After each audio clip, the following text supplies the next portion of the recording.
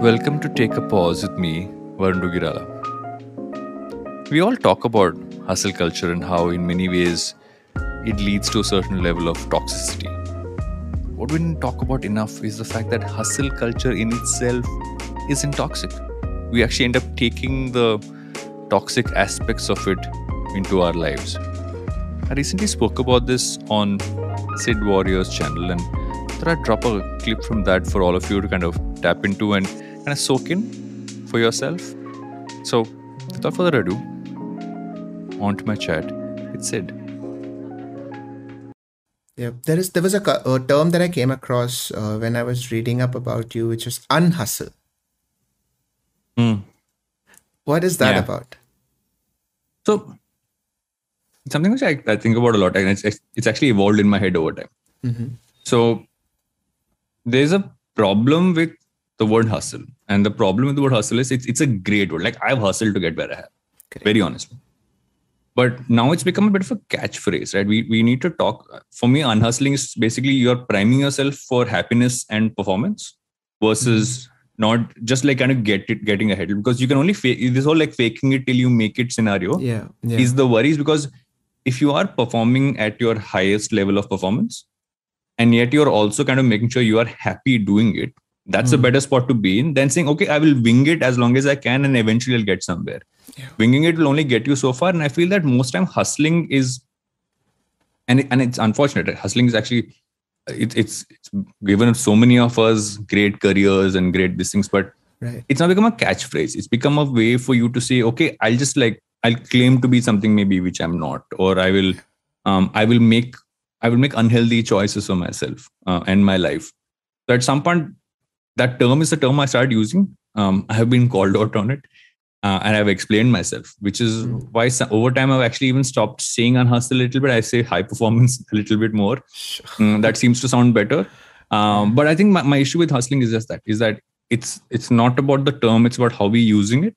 And we're also abusing it, right? I haven't slept all night. I haven't slept more than 4 hours in like a week. It's not a badge of honor. You are going to crash. I was listening to Matthew Walker on a podcast, and he was saying that, how people say that I'll sleep when I'm dead. You keep saying that, you will actually die, which I think is a fact, right? And I'll come to value health a lot more. I feel if you're healthier, if you are happier with some of the choices in your life, you'll still be able to hustle and yet be able to be happy. You don't have to compromise. I think that's really where I was coming from. It's an evolving thought in my head, and it often comes out in different ways. Yeah, because the positives of hustling is opportunism, the idea to, or the ability to pick up on when can you move in, when can you say yes, when can you understand that I'll say yes now and I will learn it. Just like you gave the example of the 3D exactly, AV, right? Yeah. That is a hustle, and there is so much positive out of it. Yeah. But what you said about health, I believe that if you are sensible, you will know that to hustle well, you need to be healthy. Exactly. So you're not really playing the long game if you're skipping out on sleep, saying that you'll study or work harder then. I was talking to someone the other day, and I was telling them that when I was interning, I would be in the office for 10 days in a row, right? Because MTV at that time, I interned and worked at MTV before I moved to Channel V, and they'd have a shower. I had a sleeping bag. I had to change of clothes. So I would just not leave. And I was one day asked to go home. And they said, you cannot just be here. Go get a life. And it happened because I was sitting on the editing table. And actually, I don't think I've spoken about this before. You have your hand on the mouse and you're editing for a while and you're going to sleep and you're getting up and you're editing and sleeping. My arm froze up because it was on that mouse for so long. So at some point, I couldn't move. So I was using my other hand. And then someone walked in and said, what are you doing?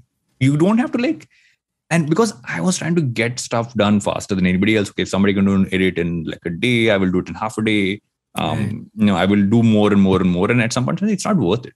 And I was thankful at that point in time. And still try to remember who said that to me. And it was one of the people I reported into. And he said, okay, just go home. Take the weekend. Give your arm some rest. You'll come back and you'll do a better job at your edit, which you're struggling with right now. Because I was struggling. I was struggling getting an edit right because I used to do the elimination round. So you want to have high drama, do the music, do all that stuff. So, and that I think was invaluable, because even over the years, I've actually realized that I'm happier at times when I decide to sleep for a certain number of hours every day. Right. Don't go hard, party hard, all those things which we do. Yeah. And maybe it's because I've gotten older. I'm almost hitting 40 now. So maybe it's because I'm older, maybe because I have a kid, but I just genuinely feel that it's an unhealthy notion to connect all of these to you being successful. Yeah. But it's actually not. Thank you so much for listening in to Take a Pause with me, Varun Dugirala. Hit subscribe and tune in for a bite-sized episode every Monday, Wednesday, and Friday. Plus, our twice-a-month deep dive chat episodes with some truly interesting people. To be a part of my early draft community, subscribe to my newsletter or follow me at @Varun Dugi across Instagram, YouTube, and all other social platforms. Now, get back into the chaos, and I'll see you in a couple of days.